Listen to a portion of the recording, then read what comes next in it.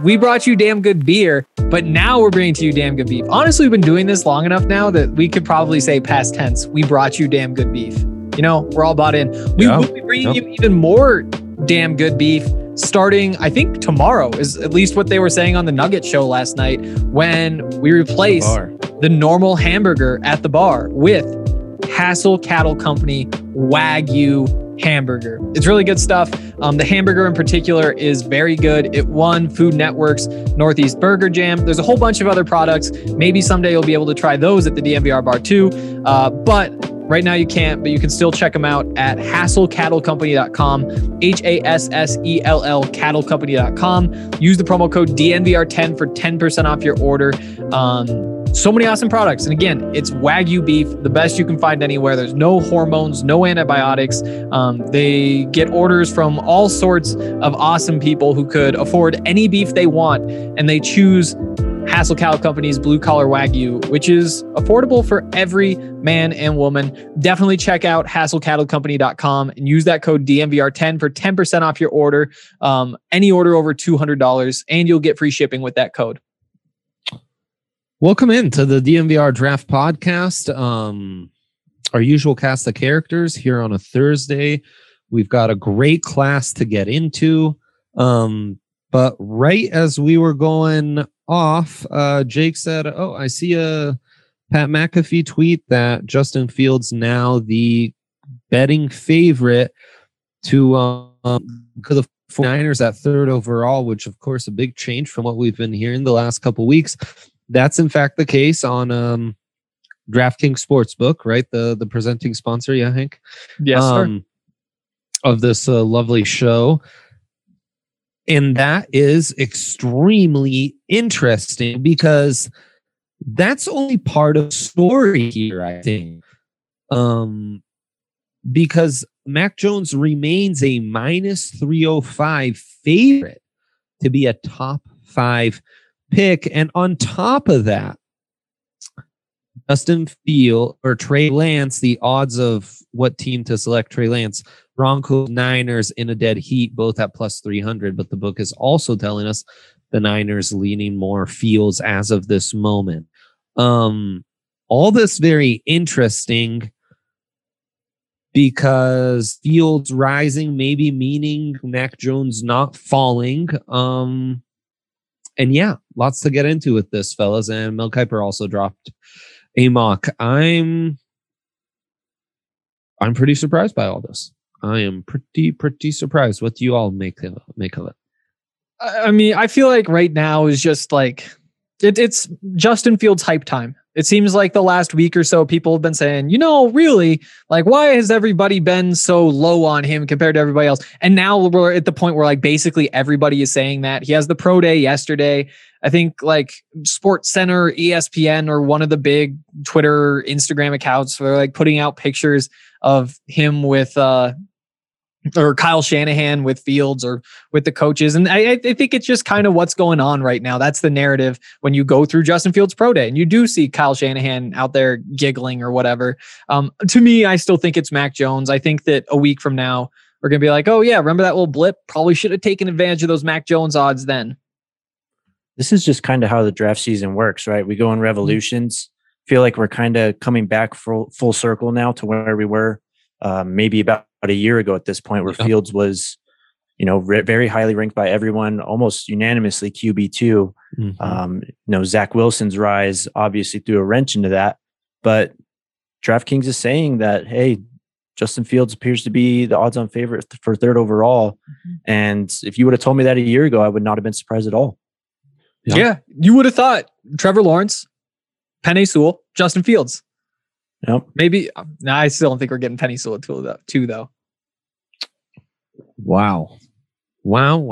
Crazy. And again, though, the book telling us that they think Mac Jones will go ahead of Trey Lance. Trey Lance to go over 6.5 as far as his draft position is in the minus 125.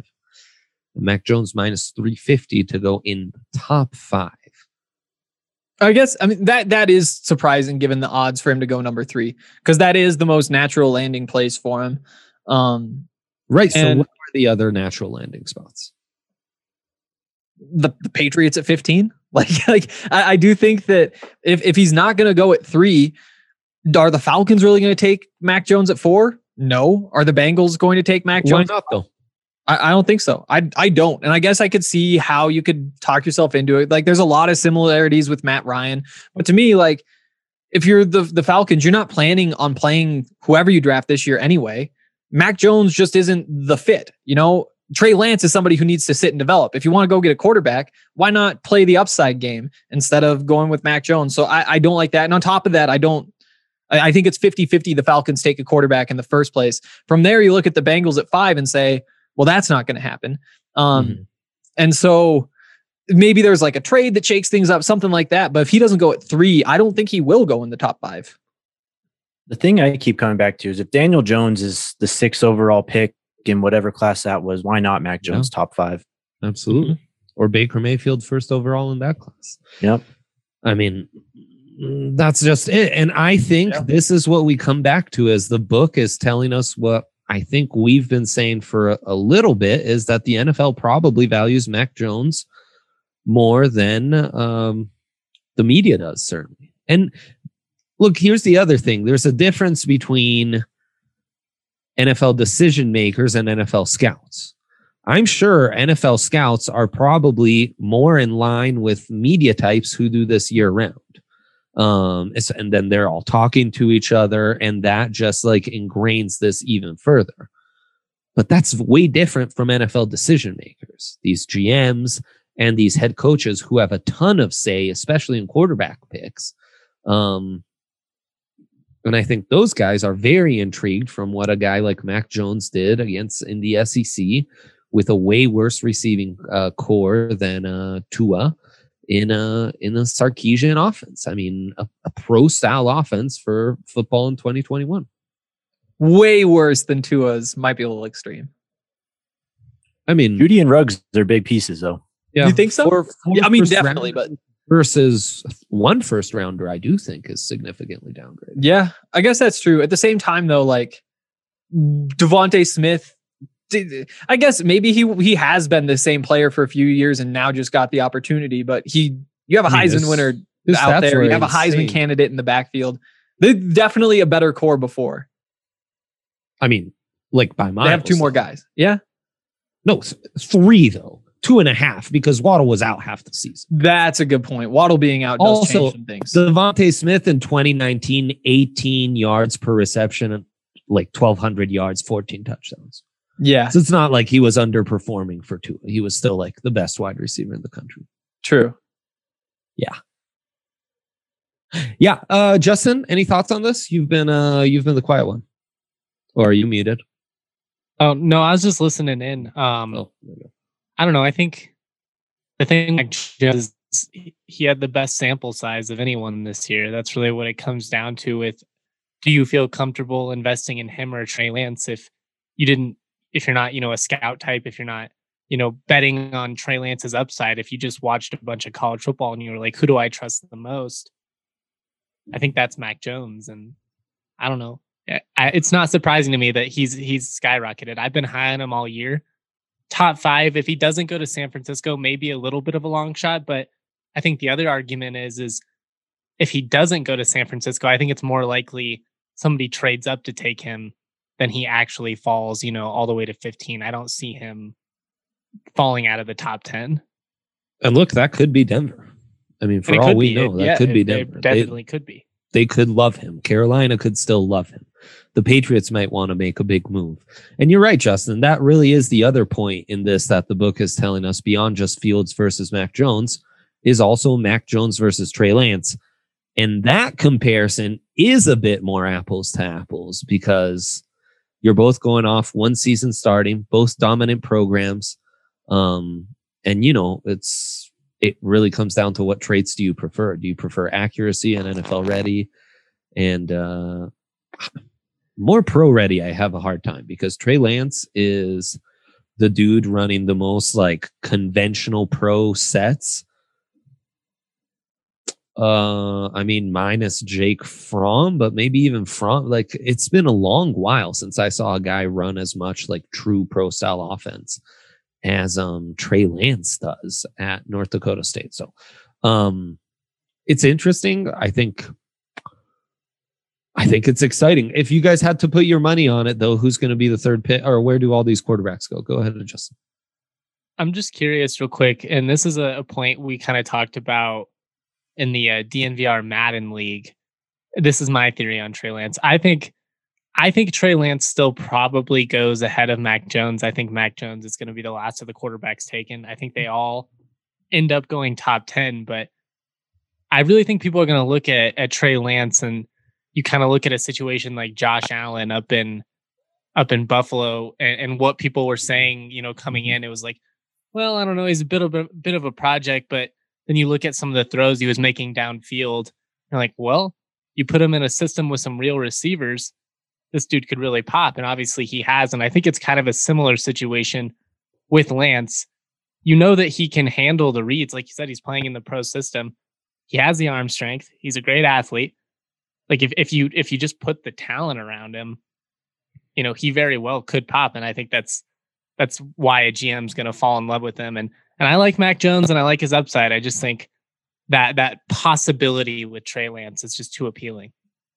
Yeah, and for a team like Atlanta or the Broncos even that already have a guy already in the room that could start games for you, why not take Trey Lance? I mean, you can afford to kind of have him sit and learn for half a year to a year if you need to. Best case scenario, he just shows up at training camp and is lights out. So it's kind of a win-win, I guess. I mean, you're betting on the development, but the upside is just tremendous. Yeah, 100%. I mean, the throws he can make, with all that can be said about Trey Lance, and we'll get into him a little more in segment 3 because we've got a question. I think it's really been lost, the kind of arm strength he has from within the pocket. And how much of these like insane dimes in windows that are basically already shut, he is able to just like sling, like just it's wait nothing until they get open. Like it's not as, the thing about Mac Jones is, and obviously this has been brought up a lot, is he's had a lot of great receivers. And I'm not trying to be dismissive of the receivers at North Dakota State, but they're not getting open the way that the Alabama receivers are downfield. They're also dropping a lot of ropes. Yeah. Yeah. And it was a similar situation with Allen at Wyoming. You know what I mean? You watch him. Yes. The throws are there. The receivers, they are not. There are throws. Sometimes Trey Lance misses a guy by 10 yards. And I think, actually in the NFL, that receiver might be in that exact spot. And those are just like the questions, though, with Trey Lance. And you just have so many questions. And you can see all the good things he does. But again, 44% of his passes, 20 plus yards downfield, are on target. And some of that's like throwaways and knowing like, don't take the risk here. But it is worth noting that you see the flashes and even the numbers are good. Completed 2/3 of his passes, all the touchdowns without the interception. There's a lot of good stuff too. But there are those things that make you think like, couldn't you have done just a little bit more? 1 year as a starter, pretty dominant. Really crazy that we didn't get to see him for one more year. Okay, let's get into this Kiper mock. That one does still go 1, 2, 3 with Mac Jones at 3rd overall. Obviously feeling a little outdated by this point. The part that was really crazy about this mock was the Dolphins moving up to 4 and to get Kyle Pitts and letting Trey Lance fall to 6 to the Falcons. I don't know why you would ever do that. I don't know why the Falcons would do that. Why would they trade back if they want a quarterback so bad? They'd take him at 4, wouldn't they? Absolutely. And the Dolphins have already made their move to 6 because that's a sweet spot to be in, not because they need to make yet another move. And also, I think you'd be getting more value if you traded to a team that wanted a quarterback at that 4 spot. That just seems like nonsense. The Lions taking Jamar Chase. The Panthers taking Devontae Smith, which I don't know. There are a lot of wide receivers there already. I'd be surprised. They feel more like a Slater team. They feel even like a Mac Jones team. I don't know. I'd be surprised to see wide receiver there. Kyle Pitts would make a lot of sense. Surtain would make a lot of sense. I could even see Parsons making sense. Parsons goes to the Broncos at 9, and then the Patriots trade up to 10 to get Justin Fields. So I don't know, a bit of a wacky top 10 there. Like the trades just seem kind of placed in random spots. Then you have, kind of the usual suspects from 11 through 15, really. After that trade, the Cowboys fall perfectly and get JC Horn at 15. And it's, in some order, Waddle, Surtain, Slater, Darisaw. I thought it got kind of fun here in the latter part of the first round, where you have Greg Newsome going at 23, Najee Harris at 24, Mooring at 25, Jamin Davis at 26, Terrace Marshall at 27, Zaven Collins at 28, Bateman at 29. Bateman to the Packers would be an insane fit. Ojulari and Jason Owe kind of dropping to 30 and 31. And then I found it really interesting, some of the names he had in the second round, including Malcolm Concy out of Buffalo, the edge rusher, who is a good player, but boy, to be in the top 50 would be insane. I thought of you when I saw Amari Rogers going 46th overall. Jake, definitely the hype is real there. Davis Mills, pretty high pick at 51. Anthony Schwartz, the speedy wide receiver out of Auburn, been one of the fastest wide receivers in college football for years, never quite produced, been more of a gadget. He goes 52nd. That would be kind of crazy. And then Hank, it closes the second round out with Semi Fioco out of Stanford, who we kind of have talked about before. Yeah. And again, I really like him. And the reason I didn't really, really like him before the last month or so is because I didn't think that he would be blazing fast in his 40. But yeah, to see him in the second round, we've seen what he did to the Pac-12. And when you're 6'4" and you can move like that, that is a skill set that NFL teams want. I think that you look at him and say oh, please be Chase Claypool. And he might not have that size, that explosion, but after what Chase Claypool did last year, I think that that's helping bump Fayoko up a little bit this year.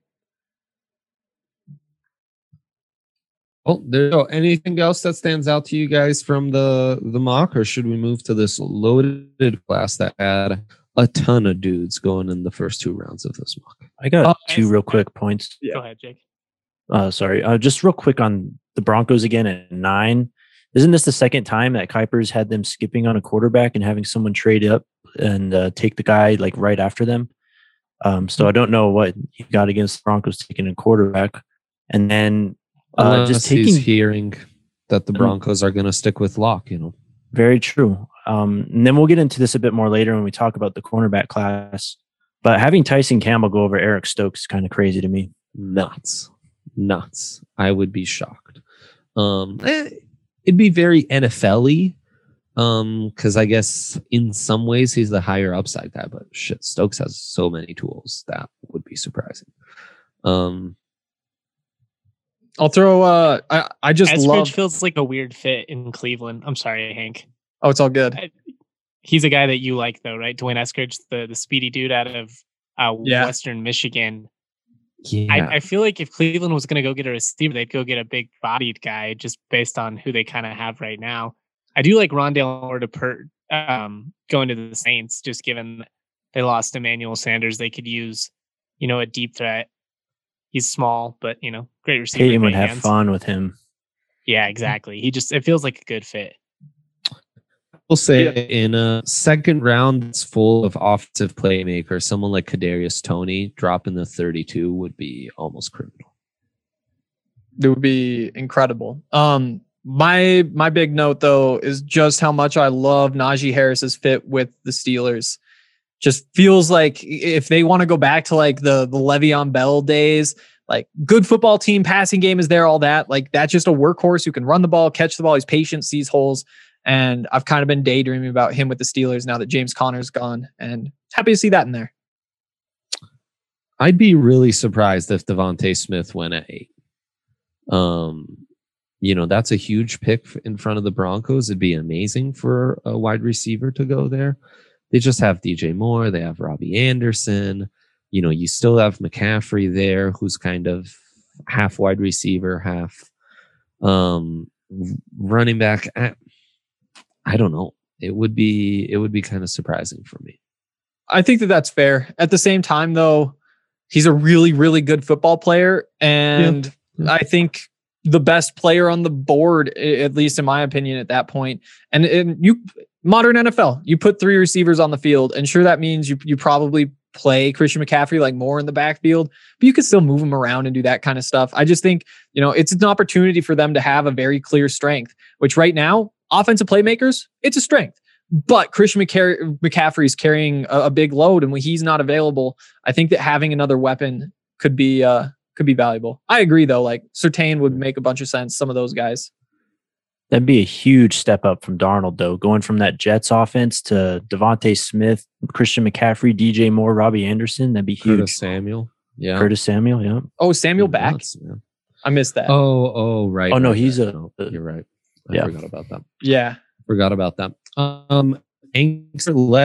So I think the book and maybe even the Darnold trade is telling us all along that Atlanta, if Mac Jones was around, that was his floor. Carolina knew they couldn't trade up to that point, and so they went with Plan B, Sam Darnold, who one report came out today sounded like maybe Sam Darnold kind of Plan A for San Francisco, then couldn't trade for him. But yeah, the compensation doesn't make sense there. So let's take a quick break, Hankster, and we'll get into this loaded cornerback class. So much to talk about with these guys. Let's do it. And first of all, I'll remind everybody, if you are not a member of DNVR, now is the time. You'll get all the same perks you always get: big beers for the price of small beers at the DNVR bar, access to the DNVR Lounge, which is our members only Discord. But right now, there's an awesome deal. If you sign up for an annual membership or a membership that's longer than that, you can get yourself a free t-shirt from the DNVR locker. You also get a Recover Holistic stick from Holistic Wellness. It's like a CBD stick. All the products there are based on CBD, and it's really simple. You stir it around in your drink, you drink it, and check out whether it works for you or not. You can also check out holisticwellness.com. That's HOLISTIK wellness.com. Better yet, they're actually offering our listeners 30% off their first purchase when using the code DNVR30. So get an annual membership with a free DNVR shirt and a free Holistic stick with a coupon inside, or just go straight to Holistic Wellness and use that DNVR30 code for 30% off whatever you want. Basketball teams are entering the final month of the regular season, and as they gear up for the playoffs, some teams are locks to make the playoffs, and others are still fighting for the opportunity to chase the trophy this summer. DraftKings Sportsbook, America's top-rated sportsbook app, is putting you in the center of the action with a chance to turn $1 into $100 in free bets. All you have to do is pick a team, and if that team hits a 3, you bring home $100 in free bets. It's a great deal. This year's teams have been hitting threes at an unprecedented rate. So get in on all of the action with DraftKings Sportsbook before this offer ends. There's plenty of other stuff to bet on, like some of the draft stuff we talked about earlier. There's golf, there's hockey. It's baseball season if you want to make some money on the Rockies being as bad as they are. So many options. So download the top-rated DraftKings Sportsbook app now and use the promo code DNVR when you sign up to make sure that you turn $1 into $100 in free bets. If the basketball team of your choosing hits a 3, it's code DNVR to turn $1 into $100 in free bets for a limited time only at DraftKings Sportsbook. Must be 21 or older. Colorado only. New customers only. Restrictions apply. See DraftKings.com/sportsbook for details. Gambling problem? Call 1-800-522-4700. Also, Gabi Insurance. Gabi stands for Get a Better Insurance, GABI. And the way that they help you do that is by basically asking you to submit your insurance policy, which they send out to 40 of the top insurance providers like Progressive, Nationwide, and Travelers. And it's all in one place. Like you just get to see the quotes, pick who you want, and get the exact same insurance, but for less money than you're paying right now. If you guys are Nuggets fans, you've been paying attention to our Nuggets coverage, you know Eric Weedham, you know him as D-Line. He saved over $1.3 thousand per year by using Gabby. Lindsay, our sales director, saved hundreds of dollars. Drew saved hundreds of dollars. AJ, there's so much money to be saved. So definitely make sure that you are getting the best rate. It only takes a couple of minutes to check. On average, Gabby customers save $961 per year. They never sell your info. There's no annoying spam or robocalls. So put your policy to the test like we did. Get a better insurance with Gabby. It's totally free to check out. There's no obligation. So go to Gabby.com/DNVR. That's GABI.com/DNVR. Nice. Yeah, cornerback class. We're going to start from the top. Lots of names to cover here. It's going to tie into some of the questions we have on the cornerback class as well. We're going to start from the top. Is there a consensus with the top corner? And maybe we should even go top two. Jake, you start us off. Who are your top two guys? Yep. Patrick Surtain at number one. I mean, the reasons why are just, I mean, you could just keep going. I mean, so pro ready, bloodlines, athletically insane, technically insane. So he's easy number one for me. And number two, I've got JC Horn from South Carolina. I have Farley a bit down the list. We haven't seen him play in so long. The back surgery too, I think there was a wrench into things. Horn also NFL bloodlines, got the athleticism, length, ball skills, coverage skills, smooth feet. Yeah. So physicality to his game too. Yep. Justin, we've been seeing Surtain basically be an NFL prospect. I mean, a CB1 on a stout defense that always produces NFL talent as a true freshman from day one. Not much has changed. Fair for me to assume he's your cornerback one as well. And who's your cornerback two? Yeah, I mean, you just look at Surtain's resume and it's absurd. The guys that he's been tasked covering throughout his career and had, really good success against. Obviously, the Alabama defense took a little bit of a step back this year, and there were, he gave up a couple of plays where it was a little bit disappointing, but overall, he's just so solid, so consistent, and you can just trust him. My cornerback too, I'm right in line with Jake. It's JC Horn. I really like Farley, but I do have concerns about his health long term. And with the way that Horn's tested, the athleticism that he's shown, I think somebody's just going to fall in love with that. I mean, if you're a defensive coordinator, you're looking at that guy and you're looking the way he moves, and you put him a guy like Tyreek Hill, and he's going to be able to run with him. So that's definitely a bonus to having a defense. Love either of those dudes, and what a class! This cornerback class is just insane. It's going to be fun to get into. Yeah, it's super deep. You've got a guy like Surtain who's going to be as safe a prospect as you can get at a premium position. But Hank, and I think this is interesting, you mentioned when we were talking earlier, lots of number two cornerbacks in this group as well. Yeah, that's what I see. I think you have three guys you look at and say those are number one corners. Those are my top three. I've got Surtain number one, I've got Horn number two, and I've got Farley number three. I think when you look at this draft, those are the three prospects that you really like. To me, like the reason I put Farley down, honestly, like different player than Horn, but very similar in my mind in terms of who I want, just because of the back surgery and stuff. That's why I knocked him down. And even like Greg Newsome at number four, just because of the speed, I think it becomes a conversation because of the injuries. Surtain though, big, has all the size that you want, tested well, has the speed. He's been productive. He's been like in the right position consistently. The technique is just perfect. He makes plays on the ball.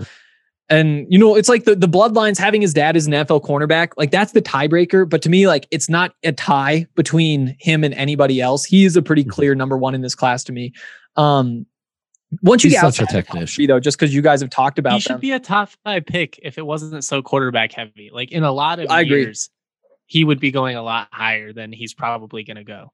And now, is he going to be a lockdown corner? Is he going to be like the dude in the league? Will we be talking about Surtain Island in 5 years? I think that's my only hang up with him. I think you're confident that he's going to be a cornerback one and a good cornerback one.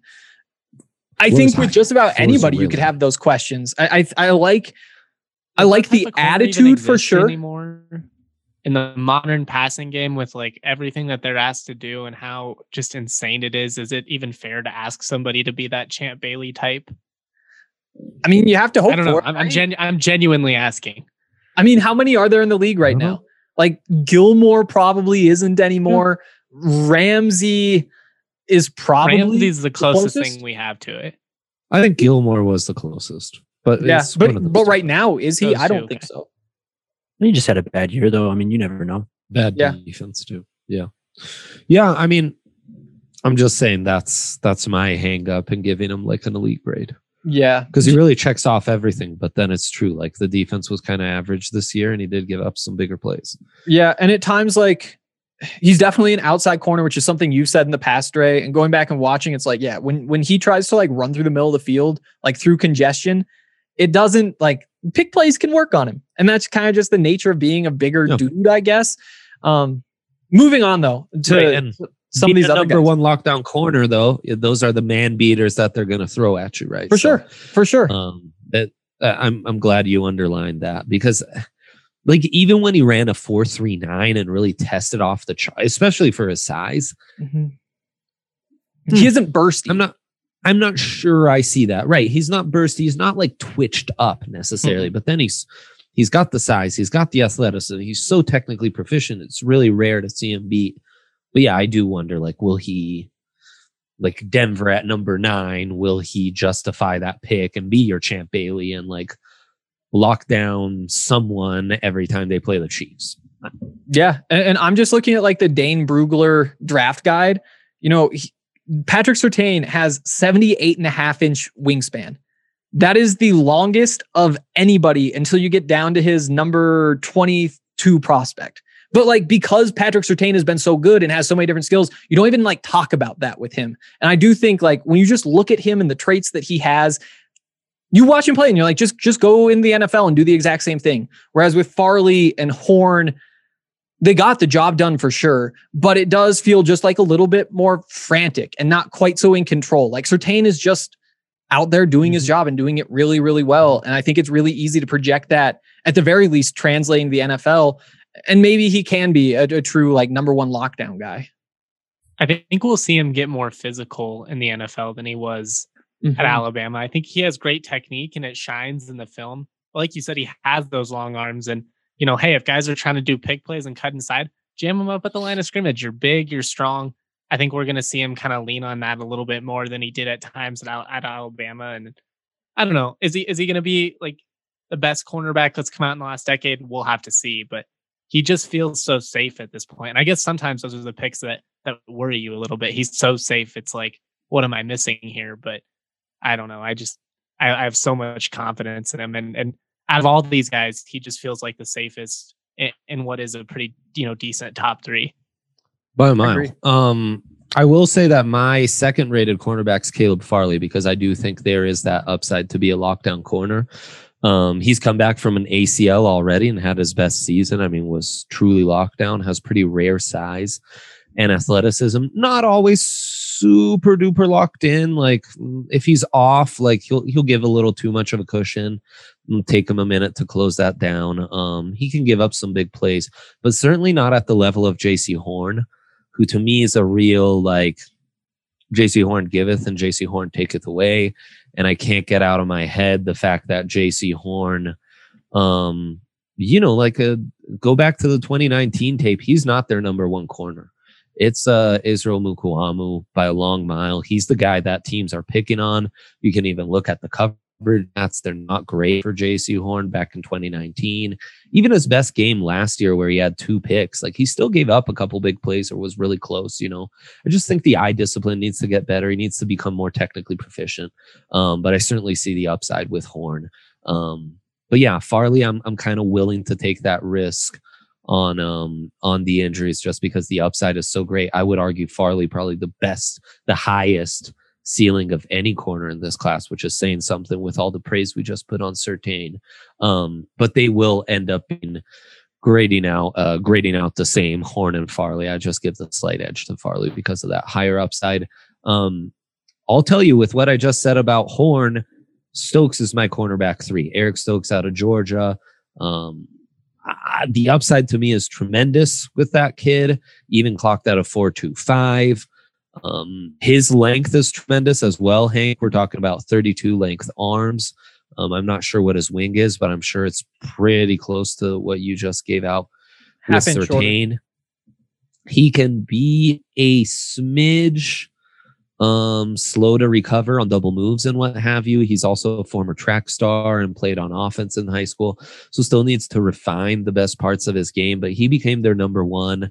He can play press, he can play off, he can play in zone. He's dynamic coming downhill, and I've even seen him used in the slot and be quite competent. So I think Eric Stokes, incredibly high floor, like even worst case scenario, he's a Ronald Darby, like he'll be making $10 million a year for like 8 years.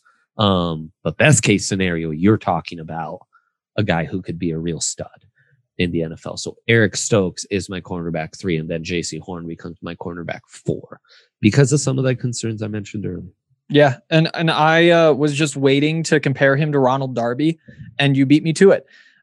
Because I do think, like, is he good enough at playing the cornerback position to get the ball away from the receivers? Because that was kind of the thing. It felt like, going back and watching, like, there are times when he doesn't get his head around, there's like Devontae Smith mossing him in the end zone, and like, that's Devontae Smith and he can do those things. But how many guys in the NFL are also going to be capable of doing that with Eric Stokes? Because it does seem like, for the most part, he's able to stick with guys.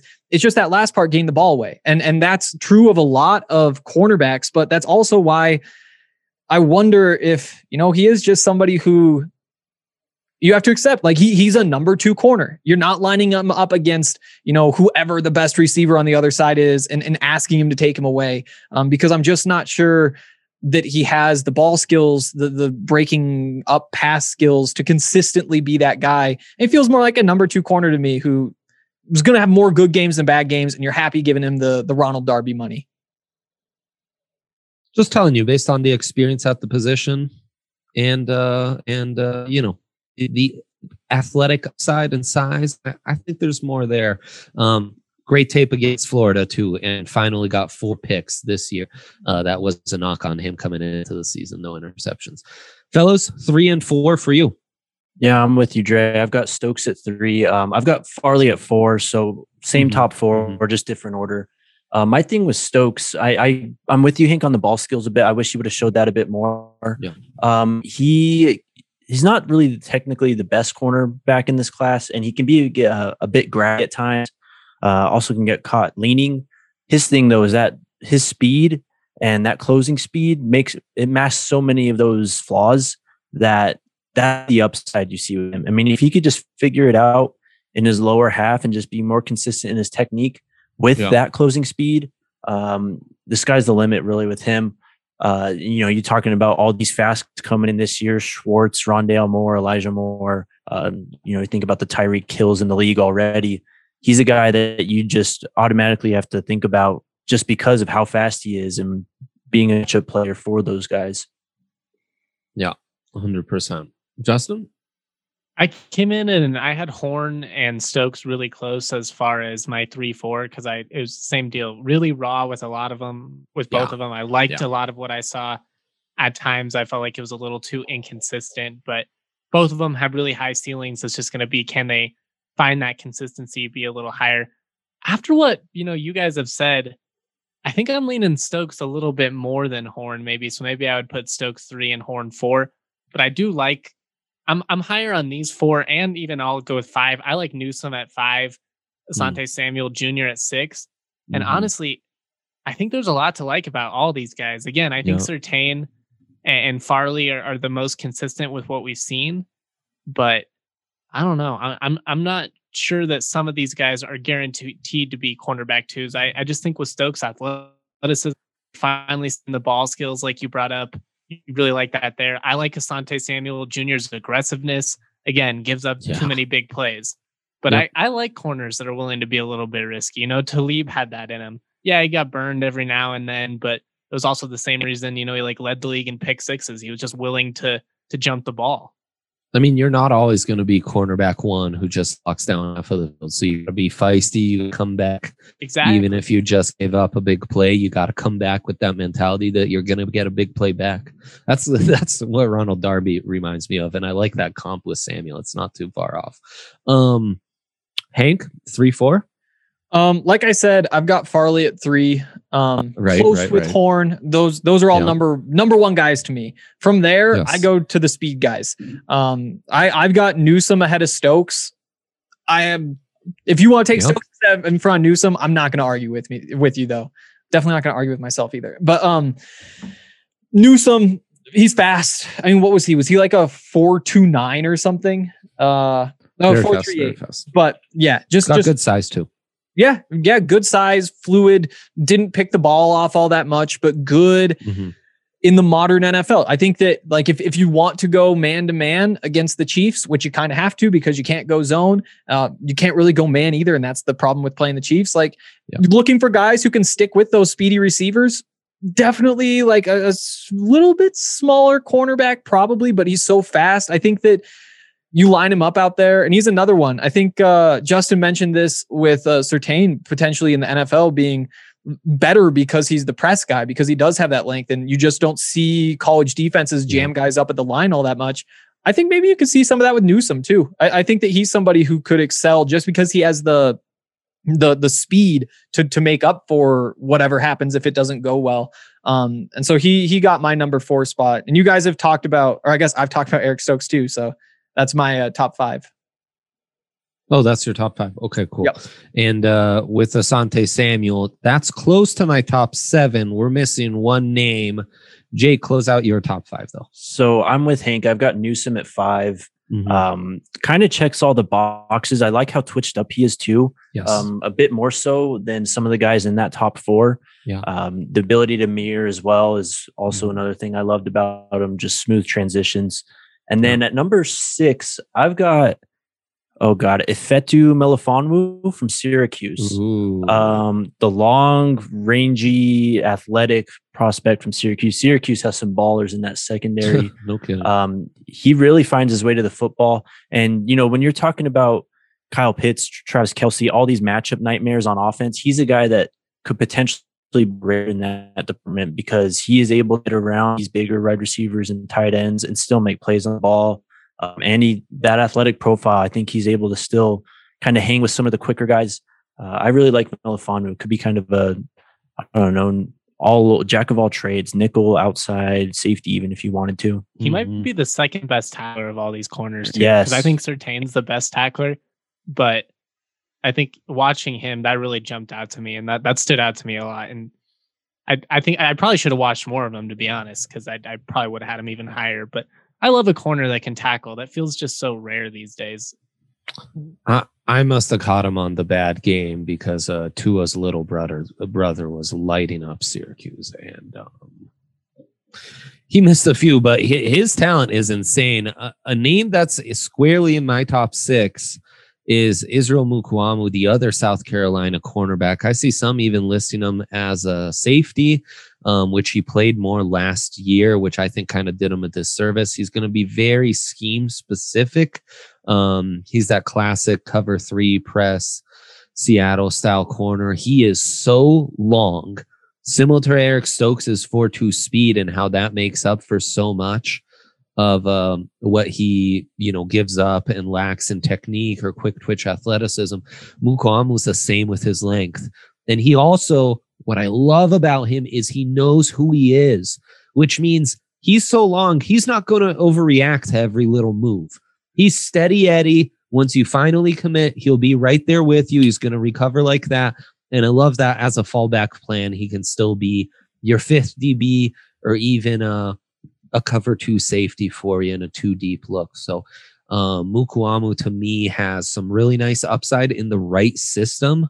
His versatility is nice, man. And his versatility that front 7 nice didn't fallback. do any help for the South Carolina secondary. I mean, they were in some brutal spots. The quarterbacks having all day, and I mean, that's the one thing that I tried to not hold against him and Horn. You know what I mean? It was just you watch that front seven. It's like, good God, like how did these guys cover anybody? Because did they do it 8-9 seconds of play?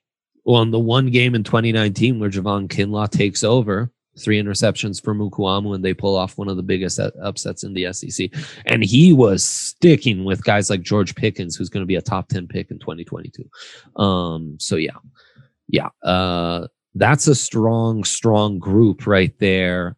We've already mentioned Asante Samuel. I think now we get into the more specific. You might have your favorite slot corner. You might have your favorite zone corner. You might have your favorite cover 3 corner that I just gave out. Your favorite like later upside pick. It's time to empty the clip, fellas. Who else is gonna kind of complete the back end of your top 10? I'll throw. I want to talk about Asante Samuel because he does fit in there. I've been really high on him throughout the process, but then when I went back and watched more, I was disappointed. Honestly, I thought that he isn't much of a tackler, which is disappointing. Like he kind of because his dad laid the wood. He kind of just like puts his head down and then just kind of like throws himself. And occasionally he looks really, really dumb because of it. And that's not like the most important thing, but I do feel like there is kind of this aversion to contact throughout. And you see it with, I think, a lack of physicality when he's playing receivers downfield. And some of that, I guess, is like scheme. There's a lot of like off coverage where it seems like the defensive plan for Florida State was just like, don't get all messed up by 1st and 2nd down. 3rd down, we're just going to throw guys at you. We're going to run man press coverage and just hope for the best. And because of that, like, it seems like Asante Samuel, he's another one who the ball skills aren't great. Like it's better in like close spaces, like middle of the field, linebacker range where you can corner through and through, jump around and burst and do those sorts of things. But downfield, he's another one where it's like, get your head around. Your dad knew how to get his head around. How do you not know that? And so I was, maybe just because my expectations were so high after what I remember seeing beforehand, but I'm no longer saying draft him at 41 if you can. That whole Florida State defense was rough though. Again, and not trying to make excuses, but it is a factor when you are a corner and you're so dependent on some of these other guys impacting the play. Well, and plenty of dudes making business decisions on that back end too. And he's, to me, like fits in theory best in the slot, except that he can't really tackle. And so can you even do that? And I don't think he can. He's an off and zone guy. I want to get my 2 cents in 180 pounds on him because I don't want to say it's lazy, but I feel like with corners, you really have to take into account the athletic testing. And his athletic numbers were not very impressive. Again, with the ball skills, he had 3 interceptions this year. So all 3 of them, 1 was against Jacksonville State and the other 2 were thrown right to him in that Georgia Tech game. So I don't really see the ball skills. He does play aggressive, but it's not like technically sound. Like he'll come up and hit people, but it's not like he's form tackling very well. So all the good things I saw from him are mostly kind of coming downhill, which does kind of concern me. And that's why I've got him further down the list. My next guy would be Elijah Molden, though. I think he's probably the best pure nickel in the class. Another guy, testing not great, size not great, but plays big, instinctive. So, I mean, if you're looking for Molden, you love close to the line of scrimmage, unlike Sam. Yes, exactly. And you love him in the slot. To me, Elijah Moore, maybe the upside isn't huge, but he's a set and forget slot receiver who's probably going to be like a high end starter for you for 10 years. Molden, same thing, only in the nickel. I kind of hated, Jake, that they used him at safety from time to time. Yeah, I mean, like you said, his play around the line of scrimmage and like underneath and his instincts in those areas is where he needs to be. So hopefully NFL teams take note, or the team that takes him at least takes note of that. Because if he plays safety, it's kind of one of those weird things where it's like, what are you doing already? Mm-hmm. Yep. The further from the line of scrimmage. And You look at him, you might even think Tyrann Mathieu. The only concern is that long speed, turning and running with guys. That's the only concern there with Molden. He feels like a Fangio type, though. Yes. Just wanted to throw that out there. Yes, Justin. He is the definition almost of a Fangio type to some extent. Another Fangio type. And for me, Samuel Molden, Robinson, all very close. And it's Aaron Robinson out of UCF. Another guy who a fallback plan as a safety might even be there. Look, Asante Samuel, I know you don't like the physicality, but maybe playing further from the line of scrimmage as a deep safety might not be the worst fallback plan. But anyways, Robinson, I think, can compete close to the line of scrimmage. He can be a competent press corner. He's not a lockdown, but he's going to be a really effective body for you to throw at wide receivers. So I like him, and I think that kind of closes out my top 10. Anyone we haven't talked about, of course, Melifonwu and Mukuamu, two of the standouts for Jake and I's top 10s. I got Paulson Adebo. I mean, yes, again, inconsistent, but I think his ceiling is really high, and a guy that you could probably pick up, late third round and get pretty decent value out of. Yeah. Stanford, I think, let's see. Yeah. Second team All-American his redshirt freshman season. Mm-hmm. That's really impressive. Was not quite so impressive since then.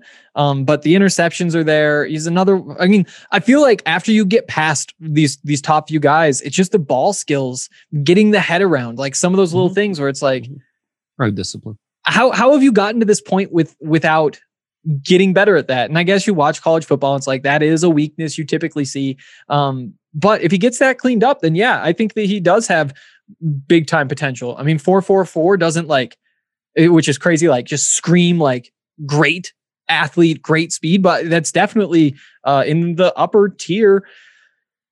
I like him. The way he plays. He's got good size. He's got good speed. He's intriguing. He can hit occasionally. Mm-hmm. I think he's like a competitive in the run game at the very least. I'm not least. sure you'd trust him in man all that frequently, but yeah. I like his athleticism, just moving out there and let him try and make plays on the ball. At least he's shown you some of the raw tools to be in man, and I kind of group him as there's this next tier of corners outside my top 10 that Adebo, Tyson Campbell, really high upside, Kelvin Joseph out of Kentucky, really high upside, Melifonwu falls squarely in there.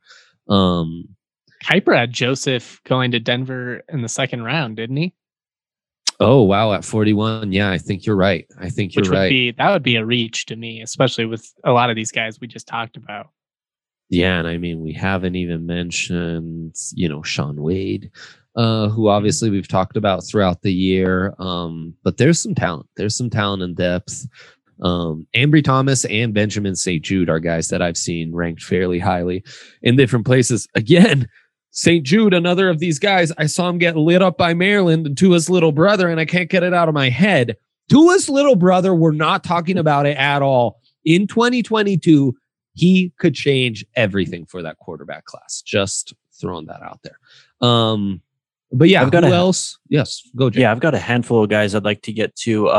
One of my favorite, I guess, day 3 prospects is Cameron Bynum from California. Dude, I think he fits the mold of a Fangio guy for sure. Plays big and mean at the line and in the run game, really physical.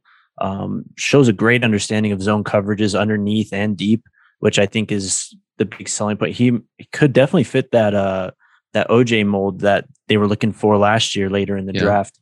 I know the 40 isn't great and athletically he's not great, but I mean, that's why you're taking him in this round and not in, top 50. A couple other guys, Shakir Brown from Michigan State is a guy that I thought was impressive in spurts this year. Pretty small, and the 40-yard dash and testing, not great. I thought his ball skills were really impressive, though. Another guy, Marco Wilson. I know his highlight of the year was throwing the shoe, but holy cow, the testing is insane. Yeah.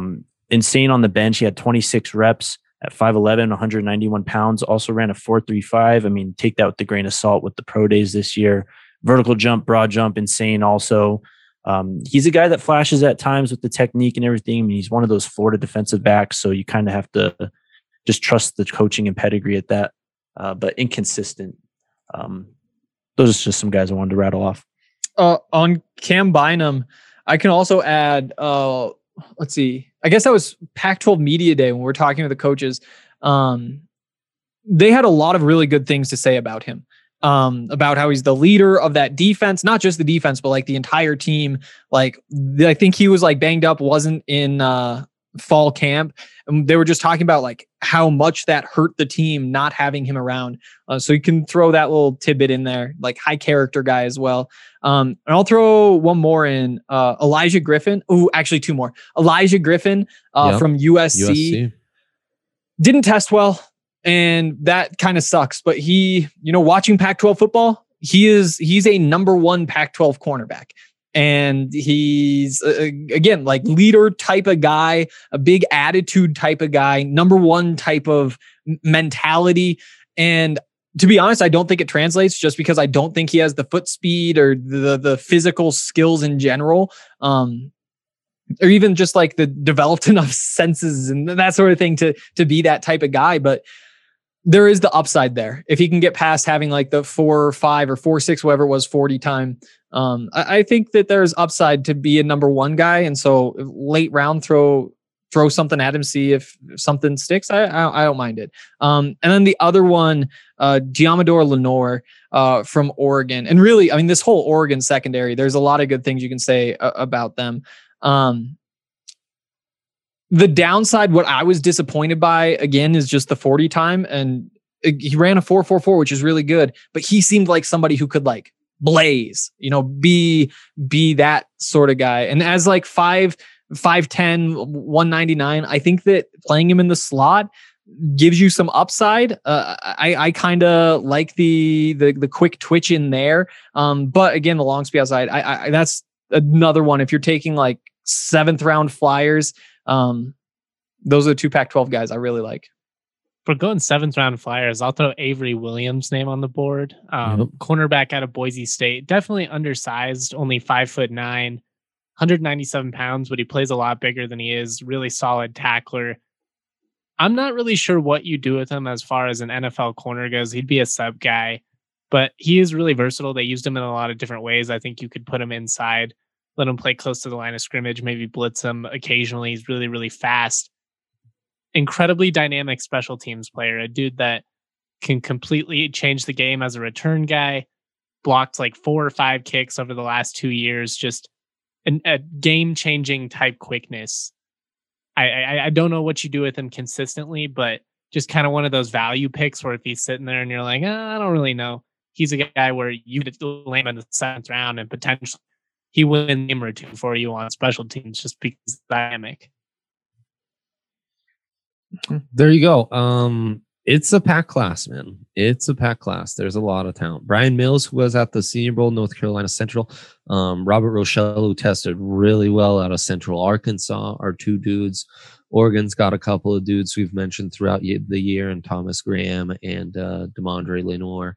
There's some talent left and right here. So that's going to do it for us on this cornerback class. We've got some questions from the Big T. We're going to get into a few more things to touch on with the cornerback class from him and Micah Parsons and what have you. So stay tuned after our final break. Honest question. It's 2021. Why haven't you trimmed your ball hair yet? Hey, you. Yeah, you. Got Bush? You definitely do if you haven't tried the best products from our sponsor today. Wow. Manscaped. After using these life-changing products, you're going to want to join a Ballsack Beauty contest. I'm looking out for you too, because I also have an exclusive 20% off discount if you use the code DMVR at manscaped.com. We've told you about the Perfect Package 3.0 plenty of times. Comes with the Lawnmower 3.0, the waterproof cordless body trimmer, and a ton of other liquid formulations to round out your grooming routine. It's seriously the best trimmer that you can find.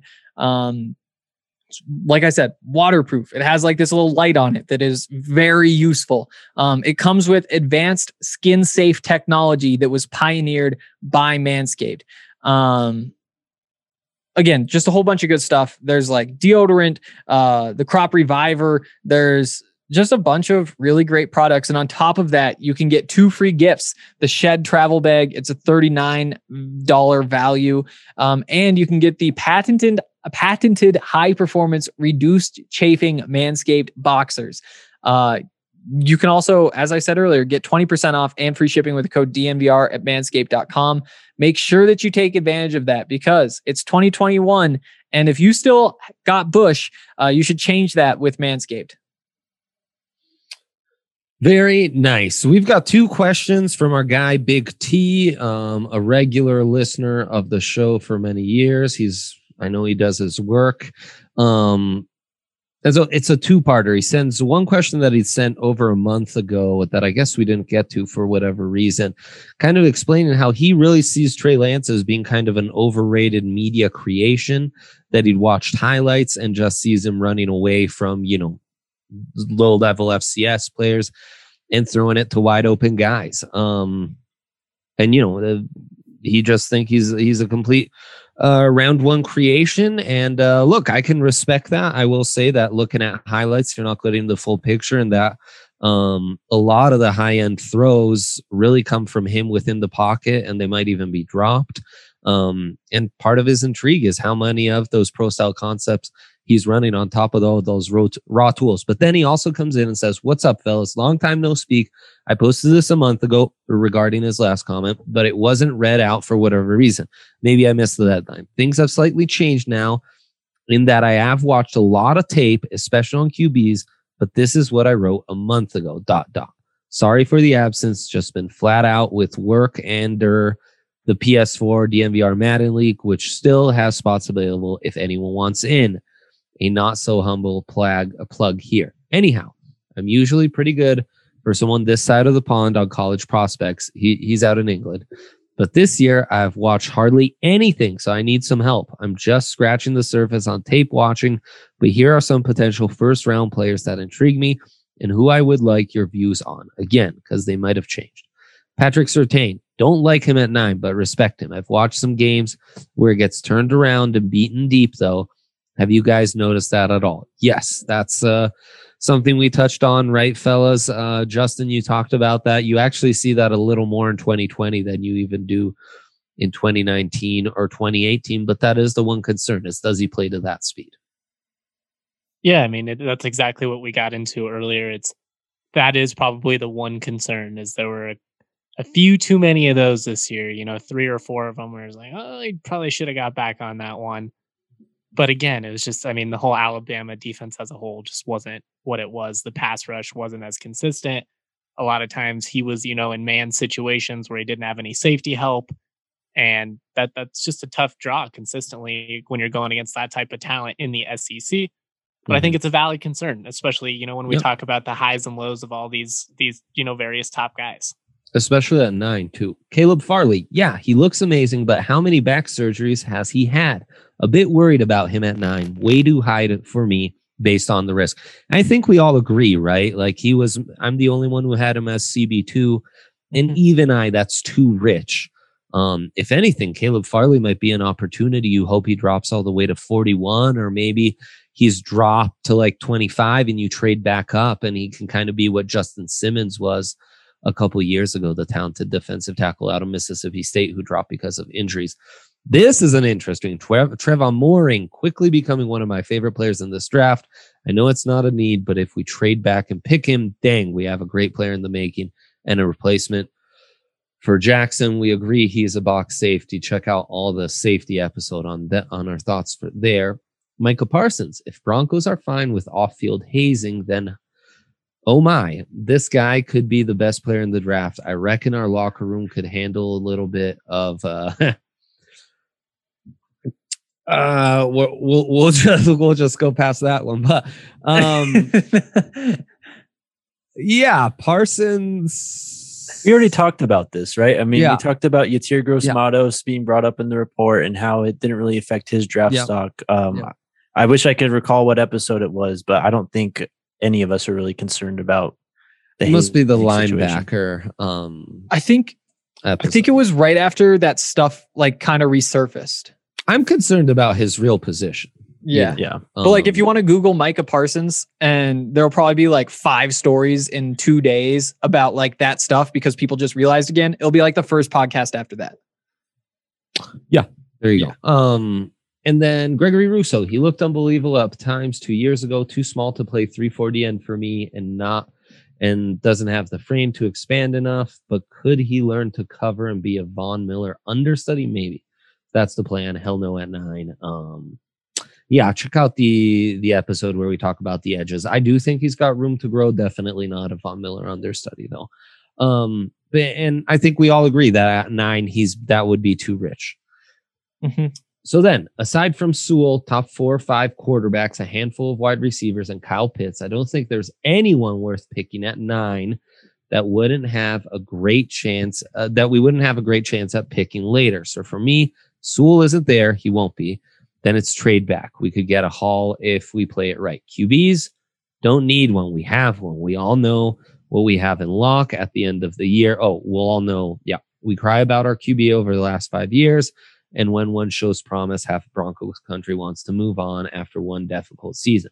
Let's give him this year, guys and gals. We'll then know at the end of the year he is the answer.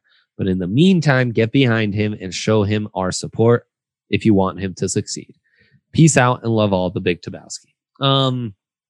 Hey, man, I love that you guys can share your takes. Mm-hmm. I love that we can respond to that. I will say this. If you guys are George Payton's assistant GM and the general has told you, hey, we're going with Locke another year, okay? We're going to make sure we know this thing.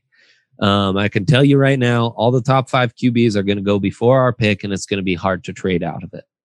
So we're probably stuck at 9, and I want to draft someone who's going to give Locke the best chance to succeed.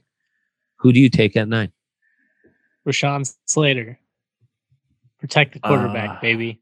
If And I know there's a question there with Juwan James, and you hope that he pans out, but that's a lot of hoping at this point. I mean, it's been a long time since we've seen this dude on the football field.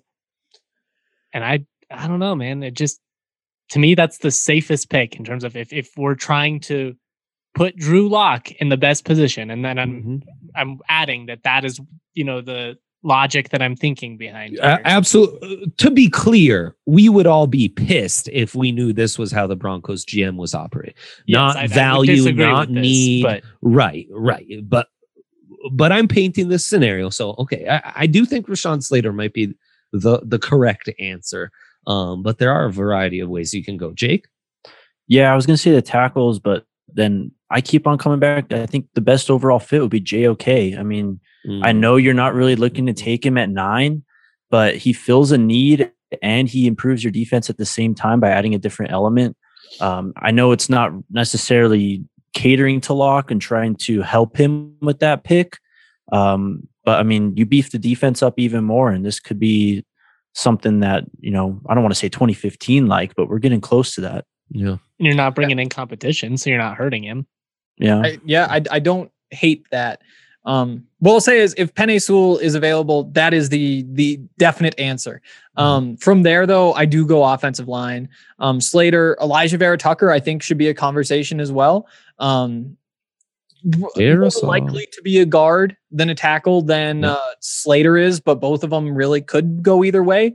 One of those two guys, and just say like, hey, odds are, I think if you draft one of them, I think that they do start. I think that out of Juwan James, Graham Glasgow, Lloyd Cushenberry, and I don't think you throw Dalton Reisner in there because I think Dalton Reisner does beat one of those guys. But I think if you draft one of those two guys, they do beat one of those 3. And honestly, maybe Netane Moody will anyway. But I do think offensive line is the way to go. But after that, the conversation, it's not a receiver, but it's either Pitts or whatever defender you like. And I think that that's a really tough conversation.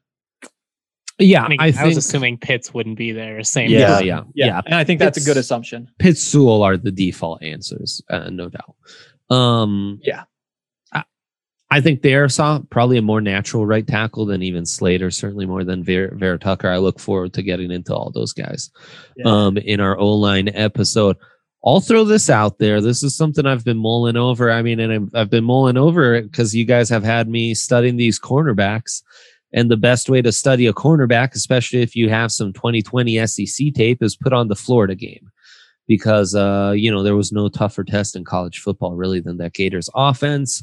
And the more I watch of Kadarius Toney, the more I think, we talk so much about Micah Parsons and JOK as the positionless like studs.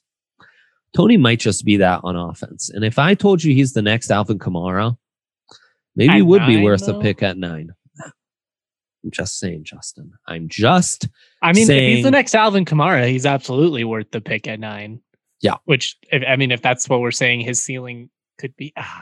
And gun to my head, I do have him ranked higher good. than those I'm trying not to curse here, but he's so freaking good.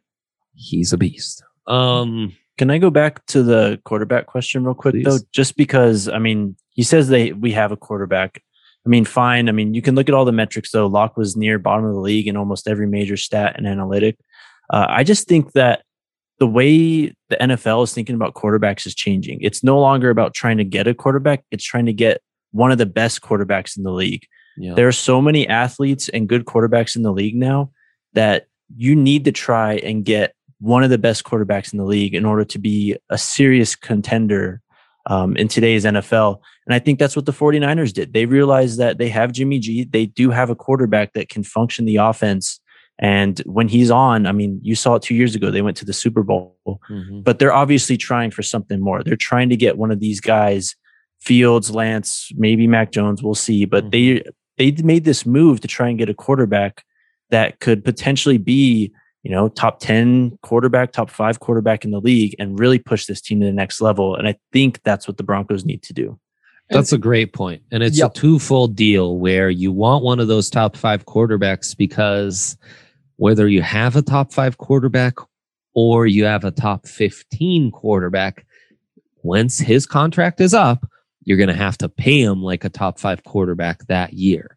Yep. So if you don't want to overpay and you want to properly pay your quarterback, you better hope he's one of the top 5 guys because the market is going to dictate you'll have to pay him like one, whether he is or isn't. The other side of the coin is the most valuable commodity in all of sports is the 4 years, even 5 of cost control that you have in a rookie quarterback. And Drew Lock, we're already at year 3 of that rookie contract. So that window of possibility quickly shutting. So 2 things to keep in mind. Though certainly I had him ranked, I had Lock ranked quite high. I still believe in the upside. And I think it is undeniable that the circumstances last year were basically unheard of. Go ahead, Hank. Yeah, building on that, though, on top of it, Drew Lock is 8 years away from his best season. I firmly believe that. Whether his best season is like the 25th best quarterback in the NFL or he gets into the top 5, top 10, like we're seeing quarterbacks at this point usually put their best performances out age 31, 32, 33. Statistically, at least, that's what you see. And there's a lot of reasons for that, and we don't need to dig into all of them. The exception, though, is mobile quarterbacks. And that's why if you're going with young quarterbacks, it does kind of make more sense to go get your whoever who's going to be hot for the 3-4 years. You're going to have him on the cheap deal instead of, the guys who like Drew Lock, who I legitimately think his best football may be a decade away. Same for Mac Jones. Go ahead, Justin. I just wondered, obviously the argument for drafting a quarterback is you have the 5 years. Would you rather push that window back on somebody else a year and not waste one of his 5 years and just see what happens with Drew Lock this year? Or is it, strike while the iron is hot? We know these guys are going to be good. We're not 100% sure what's happening in this next class. So we just got to do it while we have a top 10 pick. I don't know. I just wonder, do you want to waste that 1 year sitting on the bench? Is it worth it at that point? Yeah, it's the economic concept of opportunity cost. So by not selecting a quarterback with the top 10 pick, that means you're now on the hook for having not selected one. So if one of those quarterbacks pans out and they were on the board for you, you'll come to regret that, especially if Locke doesn't develop and you find that he's not the guy after 1 year. So yeah, that's all baked into this 100%. And Trey Lance, I totally get the concerns. 1 year quarterbacks. We've talked about it before. Jake, it goes against the Bill Parcells rules of how you evaluate a quarterback, but there are also extenuating circumstances. He was dominant in 1 year, and you just think, boy, what could have been in store for us in year 2, and what can the upside be with this kid? And when that comes at the most valuable position in sports, and you got to take that seriously. You reminded me of something earlier when you were talking about Kadarius Toney, which, by the way, they draft him at 9. I don't think that's a good pick. But what I will say is that I'm really happy that you are willing to push for that, because I feel like you have to have like the full spectrum of views, and there is not enough like Kadarius Toney is really, really good hype in the same way that the Big T had like this Trey Lance is a second round quarterback thing. And I do not agree with that. But at the same time, having somebody explain why they think that, I think that there is some value there. And, you know, I did go back and look at the numbers for the Trey Lance deep balls, just out of curiosity. And it was like 39% on target for the deep balls compared to like 67 for Zach Wilson and Mac Jones. You can find stats, then cherry pick them and find things that make somebody look good, make somebody look bad. The truth is Trey Lance is just a very, very, very difficult quarterback to evaluate, because he's totally different than anybody else that we've seen. Except for maybe like Carson Wentz. Well, that and his comparisons are all projects. Yeah, exactly. Carson Wentz, I went back just because we were talking about this a couple of days ago, Dre. I think Trey Lance last year had like 1,100 rushing yards. Carson's best at NDSU was like 650 or 700, right around there. Just for like perspective, what is the difference as a runner between Carson Wentz and Trey Lance? Obviously, a lot of other things go into that, but as we try to find anything at all that puts Trey Lance in context, there's another just little piece that you throw in your brain. Yeah. And I mean, I'll tell you, Big T, he's a rule breaker for me to be given a first round grade, but his upside's so great that he has to, and it's out of his circumstances that he only started 1 year, you know, like they redshirted him when Easton Stick was there. They started him as a redshirt freshman. And he's dominant. I don't know what to tell you. And then he plays one game this year. Like Josh Allen, Justin Herbert, Patrick Mahomes. Like there were a lot of, you know, like, there were a lot of things to nitpick with all of these guys coming out, but they're just the raw tools when they're that evident. That's what you have here. Like, yeah, the deep ball accuracy is not great, but again, I don't think his receivers were as good as the other guys. So, you know, you put him with these Alabama receivers, is he completing more like 55 to 60% of his deep balls? I think that's possible. Maybe it's not fair to me to assume that, but just with the way he throws the football, it's possible. It's just, I don't know. It's such a crapshoot this year, but I love him. I'm intrigued by him. I feel like, again, like quarterbacks just all have to exist in a vacuum. And that's my personal opinion, because everything is different. You know, people want to compare him to Josh Allen, and their traits, they're similar. At the same time, Josh Allen did not get a Division I offer out of high school, went to junior college and completed 49% of his passes there. From there, 5 years later, he wins 2 playoff games. Just like a crazy path. He went through Wyoming on the way and was disappointing from the most part there. Like all these guys are just, they come from different backgrounds, go through different paths. And that's what makes it so hard, especially when each team only plays one instead of receiver, where there's like 60 guys who could get drafted. That's why scouting's about traits. You scout the traits and project the traits. That's why you don't take everything at face value when it comes to projecting these guys into the NFL. 100%. That's why I like to say, you know, we're not gymnastics judges at the Olympics here. We're not grading every single thing on your resume needs to be perfect, or no, it's exactly right, Jake. It's about traits, because we're ultimately trying to figure out who's going to turn into the best NFL player of the bunch. And yes, having a good college career correlates to having a good NFL career, but it's not the end all be all. And it goes without saying, all these guys we're talking about pretty darn good college careers in the greater scheme of things, except for Jason Owe. He's the only one that doesn't apply to.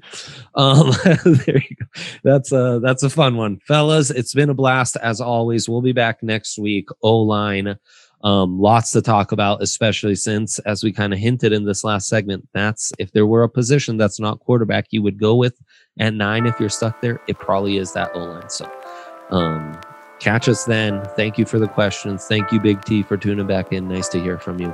Take care. We'll talk soon.